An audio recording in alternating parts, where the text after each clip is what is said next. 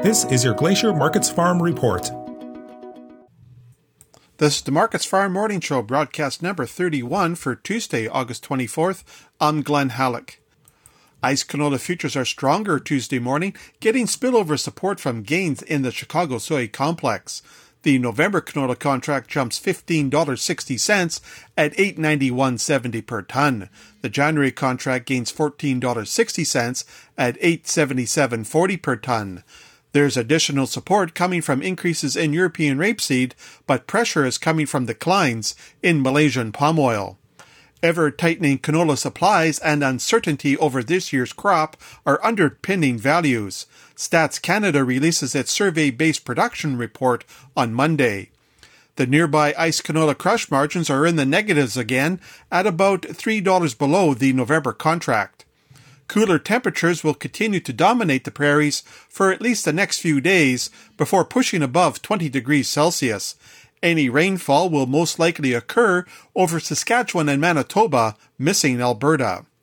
The Canadian dollar remains on the upswing this morning, with the loonie at 79.18 US cents compared to Monday's close of 78.85.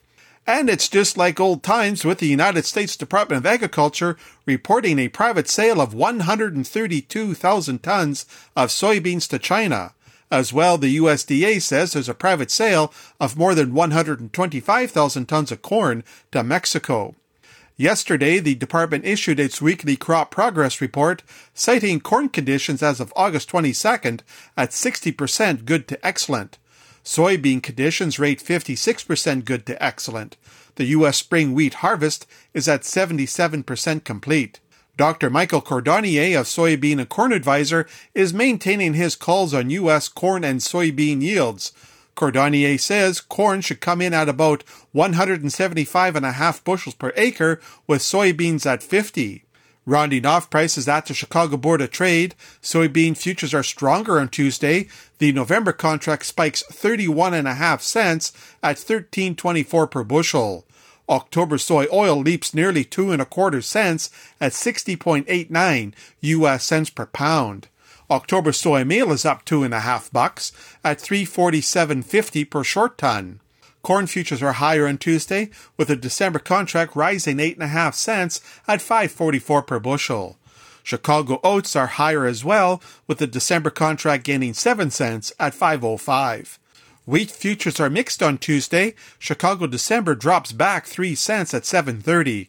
Kansas City December is unchanged at $7.18. And Minneapolis December is up 3 cents at $9.09. That's a look at the ICE futures and the Chicago markets for Tuesday morning, August 24th. For Markets Farm in Winnipeg, I'm Glenn Halleck. That was your Glacier Markets Farm Report.